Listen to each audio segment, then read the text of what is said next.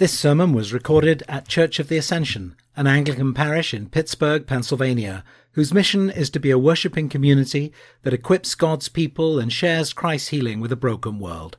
For more information, please visit ascensionpittsburgh.org. Father, thank you that your mercy invites us to be family with you. Pray, help us to cry out to you. Help us to draw near to you right now.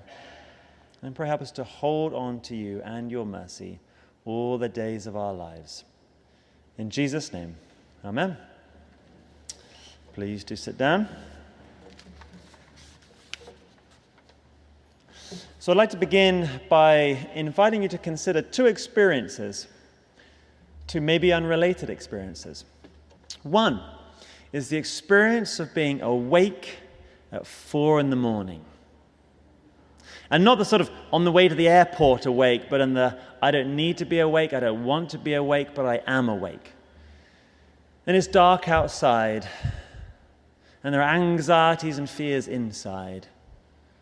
And this confused, uncertain future is rushing towards you. Awake. The second experience is of frustration and accusation.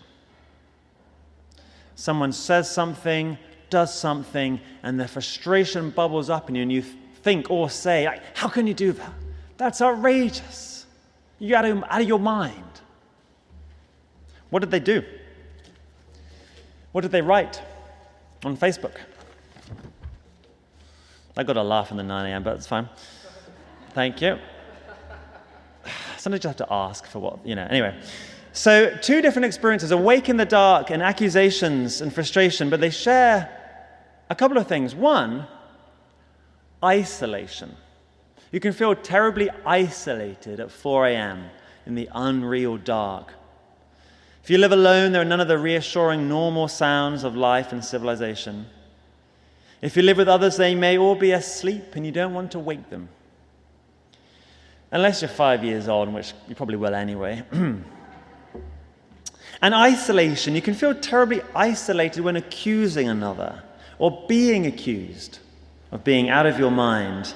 It's the accusation that shoves others away or by which you are discarded. And my observation is that these last 14 months have seen whole new levels of isolation and whole new waves of frustration and accusation. And there are conflicts over racial justice and political leadership and pandemic protocols. And these conflicts can flow from isolation and lead to more isolation. So those experiences, the early awake, the frustration, accusation, they share isolation. They also share both being referenced in our scriptures. In Mark's Gospel, Jesus is accused of being out of his mind. And in Psalm 130, we have this image of this watchman longing for the morning, for the safety and security of day. These conflicts are not new, but they are painful. And isolation is painful. And in conflict, our reflex reactions are often the classic fight, flight, or freeze. So we can fight back, we can yell back, we can say something, we can write something with our voice or with our devices. Or we can flee, cancel, block, avoid. Or we can freeze and just get stuck in a cycle of anxiety and dread. Isolation. The good news today is that we offered a much better response to those experiences of isolation and frustration. And the response comes from Psalm 130. It's a response that I think will help us repair the tear, the ripped relationships at home, church, and in our nation. And it's a response I commend you if you feel isolated at 4 a.m. in the morning or embroiled in some conflict. And it might even be a pattern that is helpful to us as we just learn to be together again. So what's the response? Again, it's in Psalm 130. The Anglicans love Psalms. We read the Psalms, we pray the Psalms. We even have our own translation of the Psalms in the prayer book, which I forgot about when I was preparing.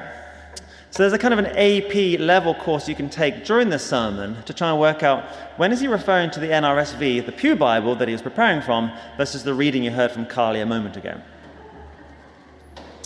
But before we look at the response in Psalm 130, cast your mind back to that experience of isolation or conflict. Because there is something about being in the depths of isolation. And you see this in the Bible. Joseph isolated in the depths of the well in which he had been flung by his brothers. Jonah isolated in the depths of the sea in which he had been flung by the sailors. In the depths of frustration and accusation. In the depths of loneliness and exile. From the depths, what do we cry? Psalm 130, verse 1. Out of the deep have I called unto you, O Lord. Lord, hear my voice. Out of the deeps I have called, or in the Pew Bible version, out of the depths I cry to you, O Lord. And here's the first step. The first step of a response in isolation or conflict, actually crying out to God, not burying, bottling up the feelings, nor spewing them out in social media, but actually, out of the depths I cry to you, O Lord. There's a focus to the crying out. And there's an intensity to the crying out. Hear my voice. Have we prayed with intensity to God about a recent conflict or a season of isolation? Lord, have mercy. What would you cry out about? And know that you're not alone when you do so. German theologian Dietrich Bonhoeffer, who wasn't just verbally isolated but physically imprisoned by the Gestapo and later transferred to a Nazi concentration camp. I mean, imagine solitary confinement, a hard wooden bed, dirty sheets, the sound of someone crying in a nearby cell. This is what he prayed. He wrote, "O God, early in the morning I cry to you. Help me to pray and to concentrate my thoughts on you. I cannot do this alone. In me there is darkness, but with you there is light. I am lonely, but you do not leave me. I am feeble in heart, but with you there is help. I am restless, but with you there is peace. In me there is bitterness, but with you there is patience. I do not understand your ways, but you know the way for me." And there's this two-word refrain, with you, with you. With you there is light. With you there is help. With you there is peace. With you there is patience. Step one is crying out. Step two is drawing near with you. If you, Lord, were to mark what is done amiss, O Lord, who could abide it? For there is mercy with you, therefore you shall be feared. Because as we cry out, as we fling our feelings to God, as we draw near, we often experience, as we get closer to the Holy One, a new awareness of our own brokenness. In the midst of an isolating conflict, we realize maybe the problem isn't just out there, it's also in here. I remember aged 7, elementary school or primary school, Manor Primary School, my little blue sweater or jumper. This one kid said, "Hey, if you point with the finger, 3 fingers are pointing right back at you." That's brilliant, I thought. I was so impressed. I mean, I'm still kind of impressed. As we frustratedly point the finger, we often realize we bear some of the same faults and failings. Our fingers point back at us. And indeed, we're often most prickly to others' faults when the internal voice has been condemning us of the same thing. But as we draw near to God and admit our faults to him, we receive mercy. There's a wideness in his mercy. And that's the second step, drawing near. Confession, receiving mercy. And we can do that alone. We do that here every Sunday morning at the confession. And as a deacon, I guess I'm in most need of confession because I'm charged to lead the confession every time. Let me just check.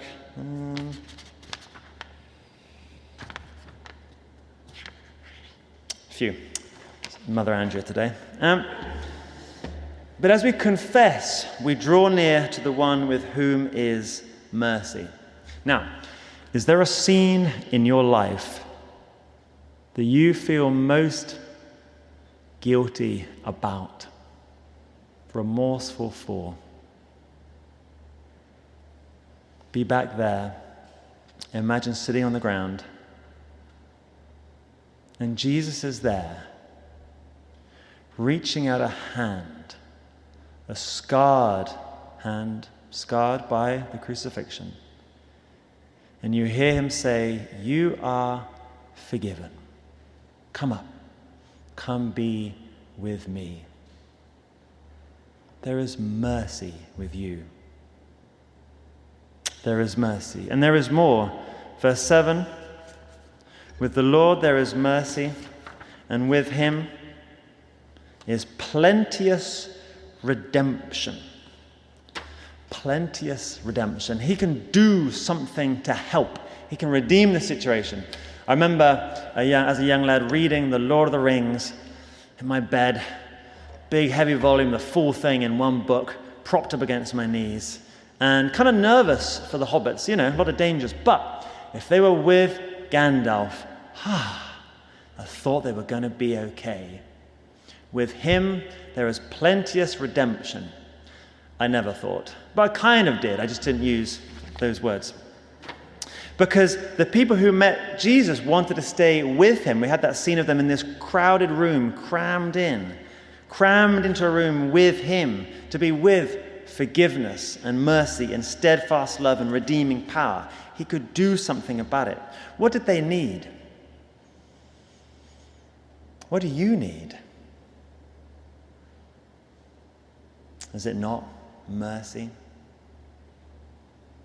When you feel like you least deserve it?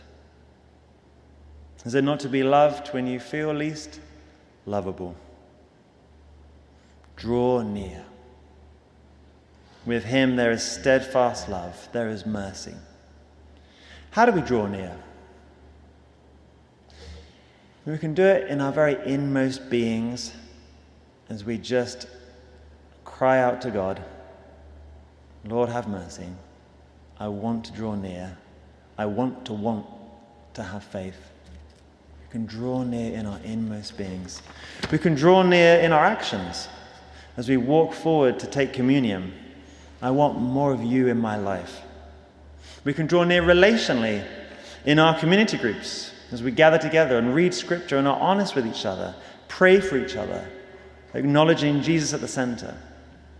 And this drawing near is how we change and become less isolated, less conflict-ridden, create rich community instead. Because we know the phrase, hurting people hurt people. And forgiven people can be forgiving people. As we cry out and draw near to the one with whom is mercy and forgiveness. Whereas people who think they need to prove their rightness before God often show that by needing to prove their rightness before others. And I'm often guilty of that. But those who are reminded we need to be that we are reconciled to God, we receive his mercy, can share that. What we have, mercy, we can share mercy. So step 1, crying out, focusing our feelings, crying out to God with intensity. Step 2, drawing near, choosing to be with God in our brokenness, receiving mercy, becoming the kind of people who can share mercy. And then everything's instantly better. And we stand in a circle and we hold hands and we sing Kumbaya. Probably not. Because this is not an instant thing. This is not a microwavable meal. Good things take time. If you ever tasted a beef bourguignon that has been slow cooking for 7 hours, you know some good things take time. And in fact, my wife once made one of those, and I delivered it to our next door neighbor. Except I was just lazy and I was holding oven gloves, and I wanted to open a door while holding oven gloves and holding a beef bourguignon, and I slipped and the entire thing went on the welcome mat. Thank you, Sefer Bernardi. Yeah, we need mercy and forgiveness.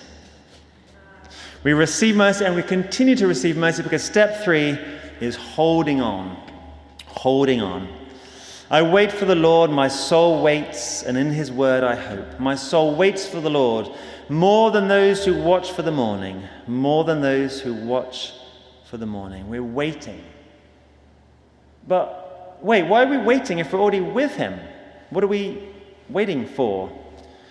Because the psalmist is looking forward to the great day, the final day, when Jesus returns and makes all things new. And later in the Bible, the Apostle John writes, "Beloved, we are God's children now, and what we will be has not yet appeared. But we know that when he appears, we shall be like him, because we shall see him as he is, transformed." Because we may experience some healing now and some reconciliation now, but it's temporary, it's partial, it's incomplete. And in fact, when Jesus compares his sort of inner circle of belonging, this family, whoever does God's will is my mother and my brother and my sister, I kind of laugh because Jesus does know about brothers and sisters and complicated sibling relationships and with parents. The closer we are, the more likely there's going to be conflict, the more likely we need this pattern of Psalm 130, crying out, drawing near, and holding on, receiving mercy, holding on, receiving mercy. And I love older Christians who have been holding on to God for years.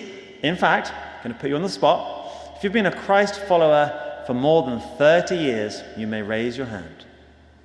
All right, keep them up if more than 40 years, more than 50 years. Well, let's give these people a round of applause. But you've been holding on and he's been holding on to you as you cry out, as you draw near and hold on. And in fact, 2 weeks ago when Father Kevin was preaching, he used the phrase, "a long obedience in the same direction." And I nodded. And he attributed it to Nietzsche, and I thought, wait, what? That's like a German nihilist. And I was tempted to interrupt the sermon, but then I was too scared. But I Googled it later because I thought it was Eugene Peterson's book. And Kevin was right. Eugene actually had seen that phrase and he used it as the title of one of his books. But it's another way of saying holding on. We need to hold on, be patient, and continue to cry out and draw near. And there's that watchman waiting for the morning. He's holding on. And this is where the sermon ends, where we started. Awake, and it's dark outside, and there's a strange unreality to everything, which is how this feels. This is where we are in God's big story. Waiting for him, more than those who watch for the morning, longing for the dawn of a new day, with the fresh blue skies of eternity stretching before us. But with that hope, we cry out, draw near, and hold on. Let's pray. Lord, thank you for holding on to us, for being more willing to listen than we are to cry out, for drawing near to us that we might draw near to you. Pray for each of us this morning that we would afresh receive your mercy, and what we have, help us to share. For your name's sake. Amen.